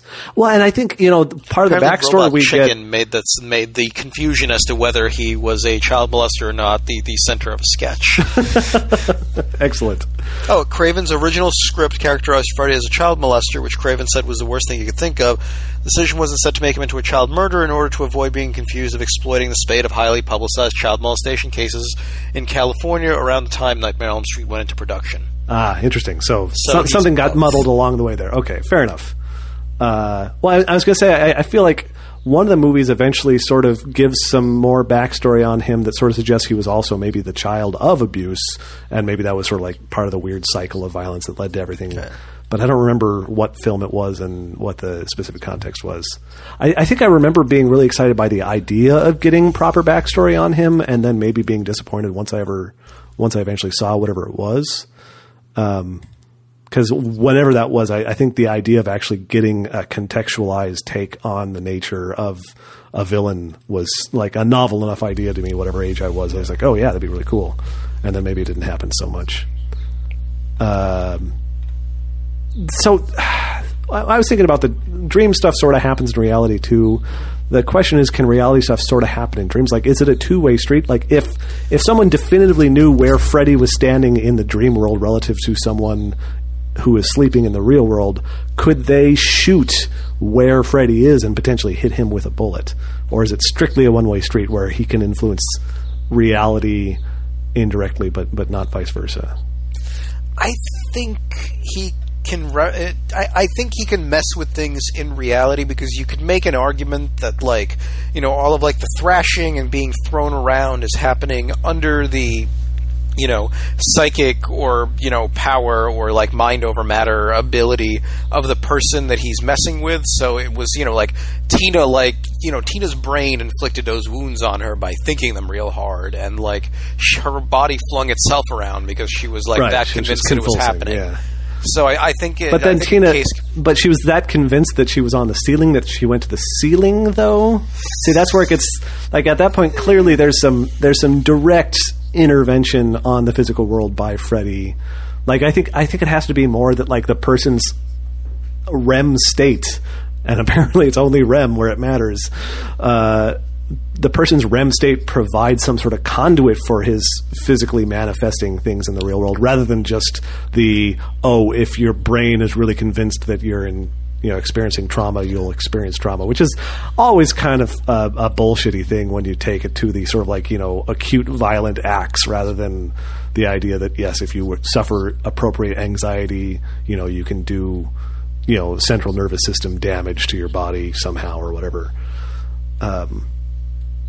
Do you agree with that? Like, that's this is where I'm sort of colliding between stuff that seems like it's reasonable and stuff that feels like it's just silly woo to me that just makes a good scene. Like, I don't believe that you can believe yourself into having a burn on your arm. I believe it's possible to have psychosomatic symptoms manifest. I think it's possible for there to be some relationship between your mental state and what your body's various systems are doing that could manifest in, problematic symptoms for you. But that's not, I have a burn mark on my arm now because my or like slashes across my stomach. Yeah, or floating through the air, obviously. But, right. No one's ever going to say, well, few people are going to say that you can be murdered with slashes on your ceiling just because you believe enough. But yeah, I mean, the milder stuff there, the idea that you can manifest some physical symptoms, I feel like is taken a little bit more as plausible than is really actually justified once you think about it. Anyway, I'm just lecturing people on stuff they might believe in that I disapprove of. So, yeah, like the ability to spontaneously generate wounds on yourself by thinking too hard. Yeah, but anyway, I think that again, this sort of comes back to the thing that the film doesn't do a clear job of establishing its mechanics, which is not something I really expect horror films to do or anything. But I always think it's interesting. A horror movie from around this time, like with this subject matter, it's definitely like a surface, not a surface effort, but it's not an effort that rewards digging deeply into it. Their goal was not to establish a rock solid metaphysics. Their goal was to do some cool stuff. So I liked the fast acting Stay Awake, STA Awake. Yeah, was those supposed to be like caffeine pills, or do you think it was like straight up like amphetamine? One or the other. A bunch of this movie is just amphetamine psychosis. I kind of like that idea. I interpreted them as just caffeine, like just Vivarin or whatever. Well, I mean, as we know from the documentary Saved by the Bell, that caffeine pills can cause some, severely, wild emotional swings. You can be excited, and then you can be scared. So excited, and then so scared. Yeah, but no, I like the amphetamine psychosis idea is a good one too. I think it'd be really interesting to go through and like carefully identify the edit points for dreams in this film, because they did a variety of things, including you see someone look like they're drifting off and then they don't quite drift off because their eyes pop back open, but hey, they actually did drift off and their eyes popping back open is becoming a dream. But there's also, at least at one point, they just do a straight up fade out where I think Nancy was telling Glenn, hey... is that when she enters the dream like on purpose? Yeah, she's after resolutely glaring down Glenn's pet dad outside? Yeah, well, this is when she's got Glenn over there. I think this is earlier than that, maybe. She's got Glenn over, and she's like, Glenn, I really need you to do... Yeah, I really need you to do this one thing for me. And she's vague about it. And this is where it's kind of weird to me, because I feel like the film is very clearly setting up this scene where she's going to intentionally fall asleep so that she can wake up. And then I feel like it's really coy in that scene about not just straight up saying, hey, Glenn, I'm going to fall asleep and I need you to watch me to wake me up if something happens. It's all this sort of indirect, I need you to be a kind of guard. I need to go look for someone. But then the film does just a straight up fade out and then she's wandering around outside. And I don't think we're supposed to credibly think, oh, I bet she's awake and wandering around her neighborhood now. I think we're Right. supposed to be like, yeah, it's a dream. So why do that weird coy shit with the I need you to be like a kind of guard thing? It felt like a weird sort of pointless. Maybe it was supposed to be like, sort of like teen dialogue, like WBE teen dialogue, melodramatic kind of thing. I don't know. I mean, whatever it was, it didn't do it well. Yeah, the teens are very blurty in this film, so I think it would have made sense for that to be just a straightforward, hey, I need you to help me out with this, and I'm going to say what it literally is. But anyway, they do that fade out, and I kind of like that they did the fade out, because they just sort of said, okay, now let's just straight up fucking fade. We don't even need to do a eyes closing, popping back open thing. Yeah, it wasn't quite a wipe, but and she's like, Glenn, are you still watching? And he pops out of a bush, says, yeah, so? And it's weird because like I simultaneously want to like shout at the screen because like, you fucking idiots. Obviously, if he's responding to you in your dream, he's not awake, or that's not him because you're asleep and you're in a goddamn dream. But at the same time, it's like, yeah, but it's dream logic. And it's that's the thing. That part was just like, whenever they go to sleep, there's no guarantee that they're waking up in the dream in the same exact state of mind and with like the same exact context for being in the world. So I think that kind of made sense to me, where she's just like, are you awake? And it could be that she's sort of like what would happen in the real world was that she stirred a little bit and just sort of like, oh, you're awake, and just sort of mumbled it, and he was like, yeah, I'm up, and then it transferred into her dream as him actually being there. Yeah, but we don't actually get that is the thing, and it'd be interesting to see if the film had tried to do a more solid job of conveying some of that. I mean, I don't think at any point it makes it clear that two people can have the same dream at the same time. Well, yeah, and that's something Freddy can be in their dreams, but like in this movie, because I think in the later movies, they definitively established that later on. Like group dreaming is very much a thing, but they don't really broach that one or the other in this one, I don't think. So Glenn showing up, who knows? Like it's kind of, that whole thing is a cipher to the point where they probably could have just skipped it. I guess what it comes down to is like, I don't understand exactly why they have him step out of the bush and respond like that, and then not have anybody respond in any way to the whole thing. Because what they really want to get at is that Glenn falls asleep. Behind anything in a while, and they got that quota. It's like, let's do that thing with Freddy again, but with IJ Depp, and also we don't have any budget for an effect, so he'll actually just be behind a bush. It'll be a big enough bush. It'll be a big enough tree to conceal him. Yeah, and then we'll go back to him and we'll show him going back behind it again. Yeah, let's really establish where his character is in this scene that he's not really a part of. There's a nice. Freddy can teleport. Apparently, he teleports repeatedly. Oh, I think so. Yeah, like he phases. And maybe it's one of those like rules where he can only teleport if he teleports to a location that is subjectively scarier for the person he's chasing. I think. Okay, so here's the problem, and we were talking about this earlier, but like just to get down to it, Freddy has what seems to be arbitrary dream powers. Like and I think this actually works well with the idea of him as being sort of like a giggly, non-serious dude. This is a guy who had some sort of terrible life and was a terrible murderer and then was killed horribly.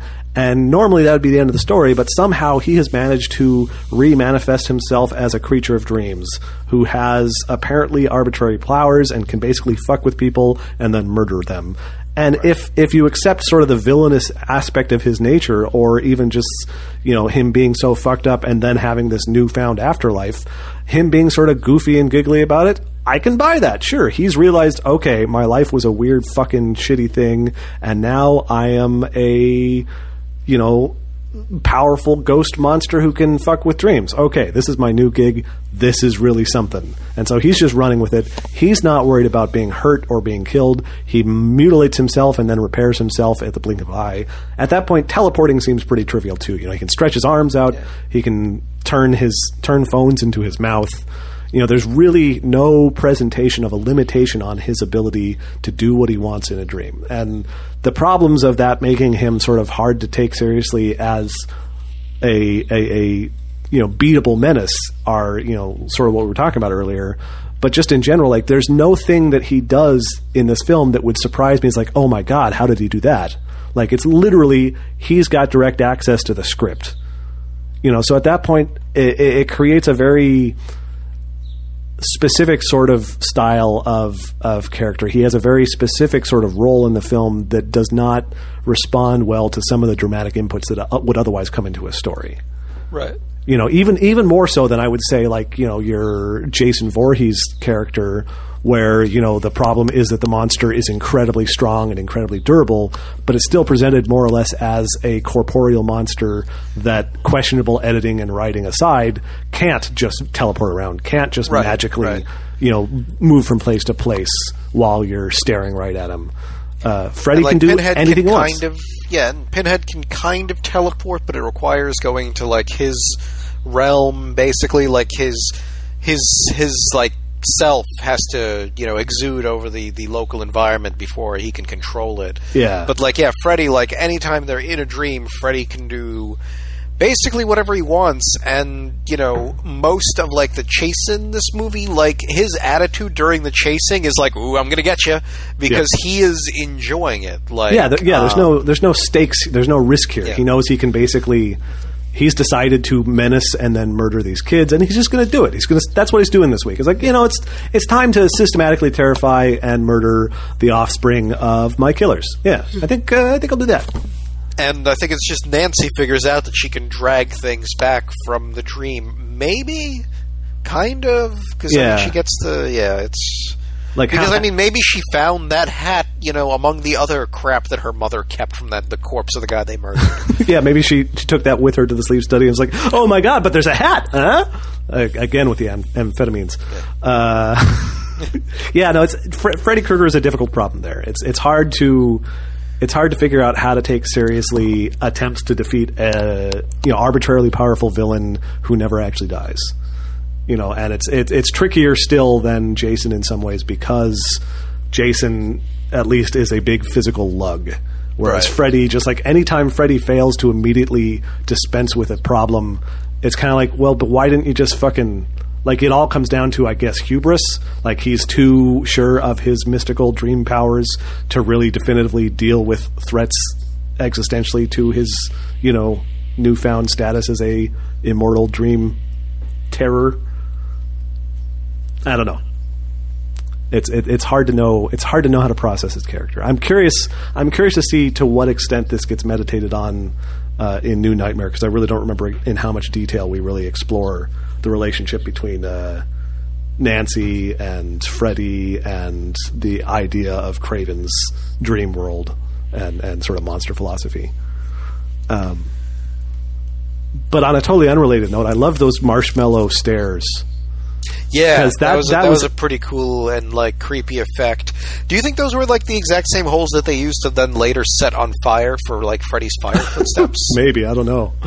I mean, if they've already prepped holes in the stairs, partly I love that effect because that must have been just as fucking gross to do as it looked. Like, you know, Heather Langenkamp actually had to keep sticking one foot after another into big pits of marshmallows, and then, you know, it was some sort of, like, soft, resiny goo. Yeah. You think it was actually marshmallow? Oh, I don't know if it was actually marshmallow or not, but, like, very much like a sort of melted marshmallowy fluffernutter, whatever sort of texture. Just had to be that. How many times do you think they had to shoot that thing? How many times do you think they had to reset it up? How much of that goo did they have to go through in the process of getting the whole thing working? And, you know, they had to figure the effect out first too. So it was somebody's job to spend, you know, a lot of time in goop. Yeah, like a week figuring out how to nail this goopy stair thing, which is just kind of great to think about. Freddy jumps. There's a scene when Nancy visits Rod in jail, and his knuckles are bloody, and it's never explained why. Had he just never washed off his knuckles since the night with Tina? And no one else was like, hey, wash your hands? And I mean, I guess it's sort of implied that he's been on the run since that, because he's got no shirt or shoes. Or shoes. And certainly it's been no like service. A solid. Was that just when he gets caught? Is that just later, like that morning of that night? Yeah, I think it's just the next day. The time in this is a little unclear. Like, I think a couple of murders happen in the same, 2 days. And I think her mom, in fact, says something like, it's been a hell of a couple days or something like that. So I like that she goes to the second funeral then on the second day. She's like, yeah, no, I should definitely fulfill this social obligation. I should put on a dress and go to a funeral again instead of like, you know what, I would just stay the fuck home and be fucked up and I think leave it at that. And people would understand. And the priest was such a dick. Oh, yes, I loved that. He's like, he who lives by the sword dies by the sword. But let us also remember blah, blah, blah. And okay, what is the sword in this case? Because obviously... What's that switchblade? Yeah, he lived had by the switchblade, and he died in nothing relating to switchblade. Exactly. Reasons. You know, it's like so it can't be the switchblade because that just makes sense. Maybe the dick. So this was Angela's suggestion. I think was that the priest thinks it was autoerotic asphyxiation gone bad. Rod wasn't trying to kill himself in jail; he was just jerking it. So like he lives by the sword, where the sword is thinking with his dick. And then he dies by the sword, where the sword is still thinking with his dick. I buy it. So that could be. I also like the idea that the sword in this case is just literally sheets, which is sort of related. But like, he killed his girlfriend in the bed where there were sheets, and then he died with sheets. So the sword is sheets, I guess. Is that read? Also, he strangled real quick. Did you notice that? Like, he was still, like, struggling when they burst in, and then, like, you get him down 5 seconds later, and he's, like, dead and going pale. Well, maybe like part of that is just, like, the scare death, and then part of it is the physical thing. Because, I mean, it didn't look like... It like, that would have been... What he would have died of would be asphyxiating, not like having his neck broken, which is, I think, generally what you die of when they hang you, right? Yeah. Well, I mean, your neck breaks, and that's supposed to kill you, and then sometimes you asphyxiate to death.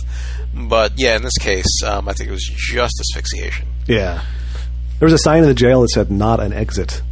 And we were sort of wondering whether that was like, maybe he comes back in another movie. Maybe death is not an exit. It's a reference to American Psycho. Yeah, that's probably it.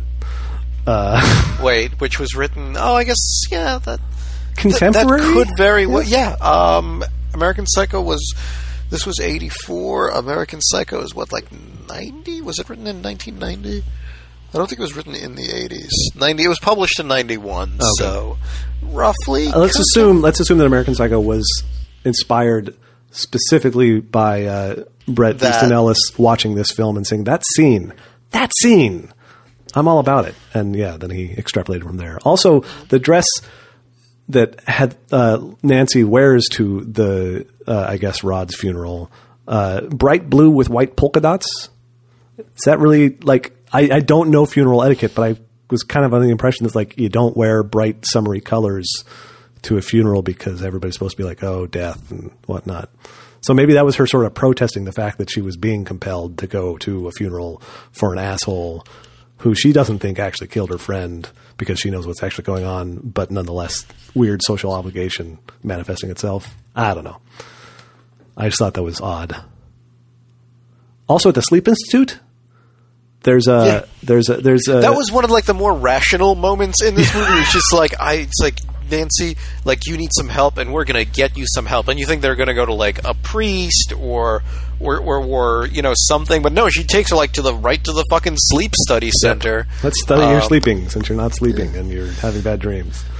Makes a crazy kind of sense. Yeah. And I like how, without discussing anything that made any sort of concrete expositional sense about the science of sleep measurement, they managed to get very scientific about it by saying, oh, well, the number, it's like 3 is real normal, and once we get to REM, it'll probably be, it's really 6.5 is, about where, and then it's like 10, 15, 30, it never goes as high, it can't go this high, and so we got some science there without having any idea what those numbers were actually supposed to be. But I was going to say the guy, there's a poster on his wall in the Sleep Institute guy's office. There's a cat in a red jacket and a pair of jeans hanging off the side of a fucking like streetcar trolley. And I have no idea what's going on there. But that was definitely a poster on his wall. So there we go. Maybe that was a poster you could buy in 1984. Maybe it was a custom job. Well, they probably sold it at the same store as like the Hang in There Baby one. Maybe. Well, it didn't look like a cute kitty. It looked like a person who happened to be a cat with a giant cat head and cat hands hanging out in like San Francisco. Like I don't understand what was going on at all. Maybe it was from the an extended universe thing from the Joe Camel multiverse. That's probably what it is. Also, the hair turning gray from Fright. Yeah, that was real. That was I thought that was like a subtle throw in and done very, very poorly. Yeah, I just hate that trope because it's dumb. Because that's not how hair works. I like it. I like the gray hair from Fright thing. They did it real well on I think what do you call it? Twin Peaks. There was something else. Some other show I remember where like some kid ends up getting like basically like a white mohawk striped into his hair from fear. Yeah, I get it. I get it visually. It's for some reason it's one of those things where I can't be like, oh well, because I'm like, no, but it's not. Your hair doesn't. Your head's not piping color into your hair in real time. Maybe yours isn't. Your hair's already dead by the time it grows out of your head. Like it's the color it's gonna be. That's what color it was when it was made. You know, it doesn't. You got to go to a fucking stylist if you want to update your look. You can't just get It's a ridiculous thing for me to care about, but I do care. I care somehow. I liked IJ Depp's football half shirt. Oh, the belly shirt. Yeah, that's one of those Steve Guttenberg Police Academy ones. It's a good look. That's why he died. That needs to come back, I think. Yeah, I could use. I wear tank tops a lot during the summer, and they're all very long. Yeah. But I think I should just get one that exposes my firm teenage abs and not like the hair covered beer belly that I have. Although I don't know, that'd look pretty cool. I'd look rich. I think that's what rich people look like, right? Yes. They're so rich that they can afford to not buy the whole shirt. I think that's how that works. Glenn has this conversation with his mom shortly before he dies. Yeah, where she's just like, you need to go to sleep, and he's just like, oh, no, I'm watching TV. Miss Nude America is on, in an hour or something. And she's like, yeah, but how can you watch TV and listen to music at the same time? And so she's like, yeah, but you won't be able to hear what she says. And his response is, I don't need to, or something like that. Yeah. And she's like, don't be such a smart guy. And I like the implication that, she's like, of course you're interested in what Miss Nude America has to say. Don't be silly, Glenn. You little scoundrel. Like, that was the problem with that conversation, was that, oh no, don't pretend not to care what the naked lady has to say. No son of mine doesn't. America is a real thing. I assume no, but I mean, I doubt it's aired on network television in 1984. Yeah, that seems sort of unlikely. Maybe it's a pirate station. Like, did you notice the TV station he's watching? The station identification comes on. It's KRGR. Kruger. Oh.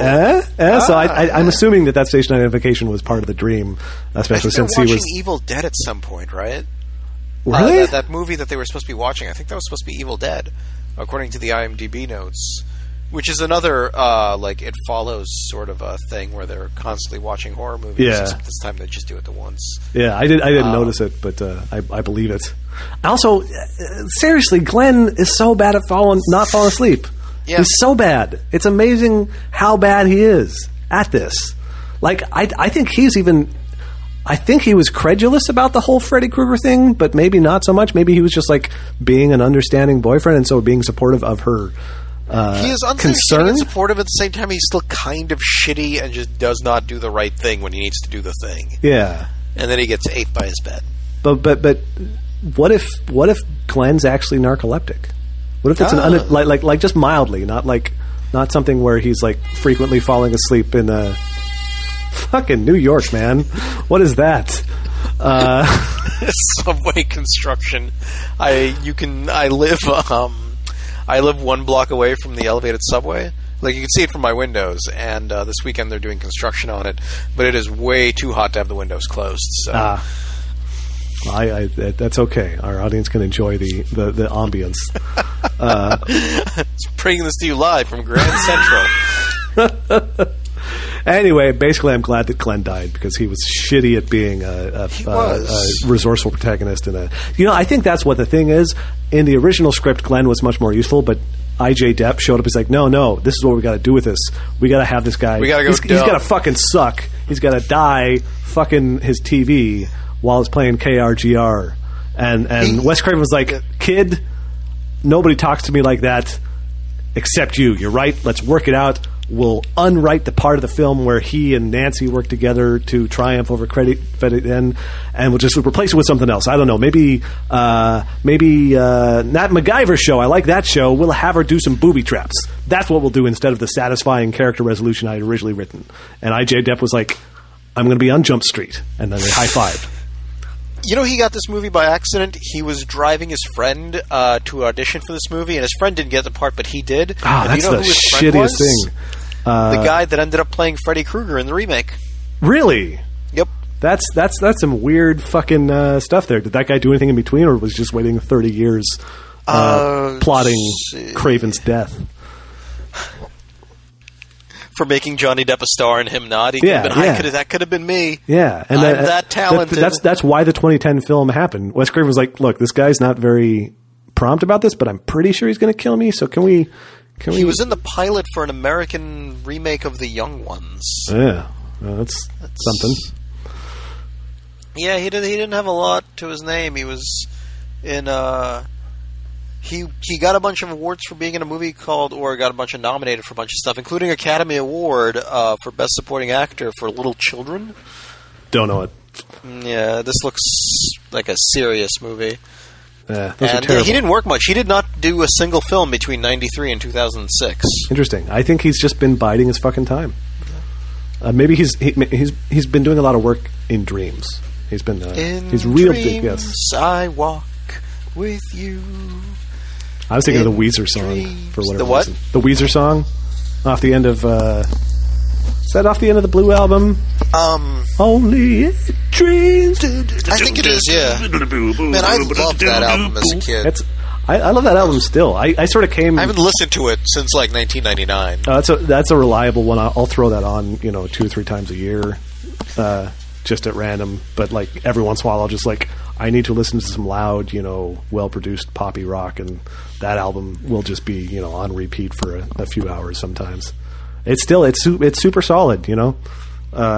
Their subsequent output has been spotty. I didn't like Pinkerton. I haven't listened to any. I mean, I think I heard one song like Hash Pipe. I heard Hash Pipe, which was a single they had. Yeah, that was many years ago. Green Album.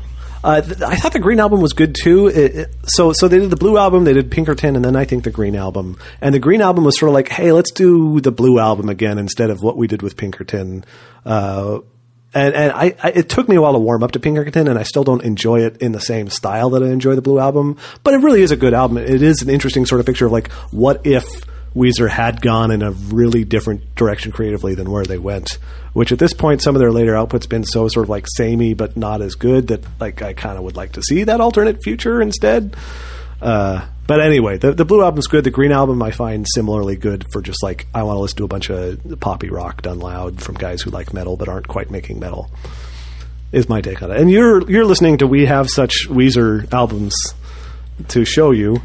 I had a couple more little notes on the film, but I'm pretty much done. The Home Alone stuff was really fucking odd. Yeah. And hitting Freddy in the chest with a sledgehammer turns out to be a pretty underwhelming thing to show on. Yeah, I thought it was going to like hit him in the head and there'd be like an effect or something, like some glop or something, but no, it just sort of like, knocks his air out and then he's just like, fuck, this slowed me down for a couple of seconds. Yeah, then the shotgun light bulb exploding is like, hey, it's an explosion, but... It missed him. Yeah. I guess she didn't have anywhere else to wire it, but you think you'd maybe figure out a way to get the tripwire closer to the actual explosion so it's not like several feet away from him when it goes off? Yeah, the whole thing, it seems like a whole little thing that like they were trying to establish something with Nancy's resourcefulness and with the idea of some set piece stuff, but it just was not a set piece that did anything for the film. It just felt kind of dumb at that point.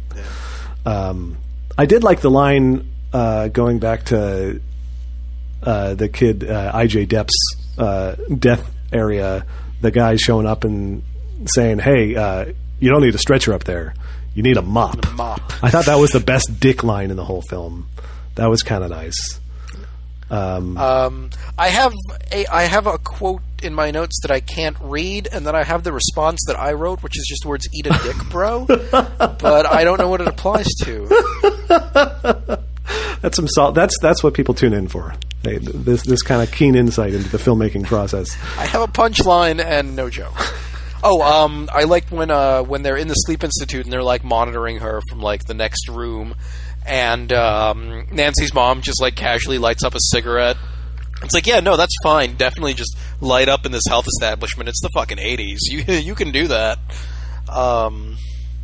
Don't think you can do that anymore. I don't think you just light up a cigarette at the Sleep Institute. I'm in a medical facility. I'm smoking up. The doctors are. There's a there's a painting. There's a painting in the basement of Nancy's house, and it's a painting of like dogs playing pool, and you can clearly see it behind Freddy burning and screaming in the basement. And that's that. I liked that it was there. I liked that it was there. I had another specific like thing I wanted to complain about or talk about, and I've lost it now. It slipped away from me. But anyway, Nightmare on Elm Street. This was a film I was glad to sit down and watch again, even though apparently at this point it really does exist for me as just more an artifact than something that I'm specifically like, oh yeah, it's such a good movie, we should watch that movie for subjective movie experience reason X. And I overcame my fear of watching exactly this movie to watch this movie, and I'm proud of myself. I am proud of you. I'm glad we had different experiences. We're still never doing The Strangers, though. Fuck that. The Strangers? I don't even know that. Is it called The Strangers? It's a home invasion movie about this couple and like all these people in masks show up. Yeah. And home invade them. Yeah. Just specifically to torture them. And yeah, that was another movie like I watched around the same time. And I think that was like the first time being like, I don't have to prove shit to anybody. I'm turning this off. Yeah. We've talked about this before, how like, home invasion specifically is kind of like a not even fucking going there genre for you. I don't have the same strong feelings about it, but I can't imagine ever enjoying one of those. Like, not even in the sense that like I enjoy watching a Saw movie. Like they're gross and, you know, fundamentally in a lot of ways sort of like unfun, sort of, you know, more modern, you know, horror porn stuff. But there's still something sort of weird and wacky and fundamentally silly about the premise of like Saw in particular. I think Saw gets away with it partly because Jigsaw as this mastermind at the center of everything and the sort of gimmicky traps and whatnot brings a kind of horror levity to it that you might not get from, I assume, something like... the traps are supposed to be, like, super, like, out there, right? Yeah, like you're not watching this thinking, this seems like a really realistic take on the human condition here. You're like, oh, okay, this crazy contraption will murder you in a horrible way unless you do this, you know, gross thing. You know, it feels a little bit more like, you know, the reality TV version of horror, whereas, like, hey, what if you were, you know, stalked and brutalized and terrorized by sociopaths? Yeah. It's kind of harder to get like, oh, yeah, this sounds fun. Yeah, no, I really liked the scene where they were terrified for an hour and a half by someone who, for unknown reasons, wanted to do them harm just to enjoy watching them experience terror. Yeah, that was my favorite scene. You know, it's like, yeah, it's a different sort of feel, and so I can sort of get there. Like, I'm interested in films that do a good job with that still, but it doesn't have the same sort of, ooh, yeah, let's watch that sort of feeling. More of like, I guess I'm interested enough to watch this right now. Oh, you know, I did have one question. At one point, Nancy is sort of muttering the 1-2 Freddy's coming for you thing under her breath. Is that when she's...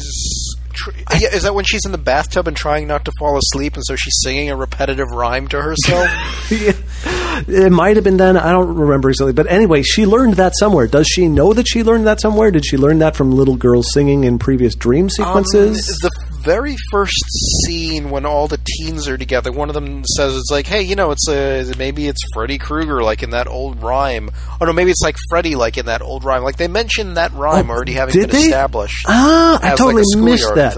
I totally missed that.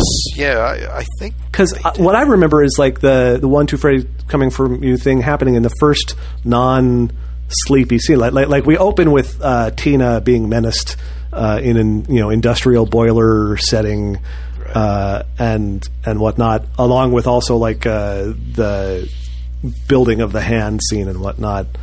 And then we get an awake thing, and that's where the gorgeous line "Up Yours with a Twirling Lawnmower" came from. Was during the scene where it's daytime, the kids are walking along, we're establishing them as our quartet of teens who keep mentioning that they also had a dream, but haven't quite put the whole thing together yet. But that scene opens with a real gauzy, dreamy shot of little girls jump roping and reciting line, and it sort of pans to the right and gets less gauzy and hits them walking down the sidewalk. And so the little girls are singing it right there. Movie. Wait, yeah. Is it? Yeah. It's. I don't think it's quite the closing, but yeah, it's the same basic structure in the closing. Oh yeah, no, actually, I think we get the jump roping girls after we've already established that it's the Freddy Mobile. Yeah, so we get the girls. Yeah, I think after the car pulls away, the girls thing that the camera fades on. Yeah, it maybe pans back over. So yeah, it's like it's a question. Is that opening scene trying to suggest that there is actually this lapse in the border between dream and reality, even in what seems like an unambiguously awake scene? Or is it meant to be a figurative thing where we're, as a viewer, supposed to dissociate the little girls from the reality scene that it literally pans over to in the same shot? Or are we supposed to, in fact, assume that this is... So they actually mentioned the nursery rhyme as part of dialogue, because I missed that, and that does change my analysis of that entirely, because that just makes it sort of unexceptional. Also a little bit weird that everybody knows about the nursery rhyme and yet don't know about Freddy Krueger. But I guess if you know nursery rhymes about Jack Sprat and don't realize that Jack Sprat was in fact a murderer 30 years ago, that could happen too. Jack Sprat killed a lot of kids in this neighborhood. Jack Sprat could eat no fat, and so he had a psychotic breakdown. Yeah. Okay. Well. Okay. I guess I retract that. That ending music. It's a nightmare. It's just a dream. A dream. No, it's a nightmare. I want to find that song. Did you listen to that? I did not. It's amazing. It's really kind of great. It's like a call and response song where one of the like the call is some guy shouting in sort of kind of goofy vocals like "It's a nightmare," and then the response is another voice singing "It's just a dream, a dream." It's like, no, it's a nightmare. I feel like the song should have gone on for like 4 or 5 more minutes and gotten more and more. So like, no, I assure you, it is in fact a nightmare. No, it's just a dream. Dave's not here. Yeah, it was something. But we won't discuss that because you didn't listen to that. But that song, it had a song. It did not seem to actually mention A Nightmare on Elm Street, so it doesn't quite count as a eponymous song. But it was definitely in the right territory. I wonder if it was written for it or if someone had already written that awesome song and Wes Craven just came across it. I wonder. Yeah. Oh, also, Nancy has a talking watch. It's like a digital watch that... yeah, it's like one of those, like, Casio, like, I mean, now, I don't know how much they were in 1984, but now it's like, it's $10 at the store, unless there's some sort of fancy watch people version of it. But yeah, none of those watches have, like, a built-in speaker, and I don't think no watch ever has an alarm for the last 10 seconds of the alarm. Yeah, that seems like maybe taking some liberties there. One of those, it was definitely one of those like clamshell e-reader things where it's just like, all right, inexplicable, pointlessly futuristic technology, I guess. Yeah, it didn't serve the film at all. Particularly, maybe in 1984, just being pointlessly futuristic was entertaining enough its own right. Like people were like, "That's an awesome watch. I wish I had a talking watch." Whereas now it's like, just use your phone. Use your phone. All right. Well, I think I'm going to say that I have no further comment at this time. Yeah, I am out of notes. I'm glad we watched this. I'm glad we'll be doing. Did you want to just do New Nightmare for next episode? I think let's do it. Let's keep while it's fresh. I think it'll benefit from close viewings, one after the other. And that one I'm really excited about. That one I've often wanted to watch and just never watched because because it what do you call it? Because of your butt? Yeah, because of my butt. No, because I just thought that you had to watch like the rest of them or a bunch of the other ones of them, and just I knew it required there was a prerequisite for this movie to make sense. Yeah. I suspect having watched this one would actually be sufficient, and sort of knowledge that the franchise had existed in the meantime is probably fine for the rest.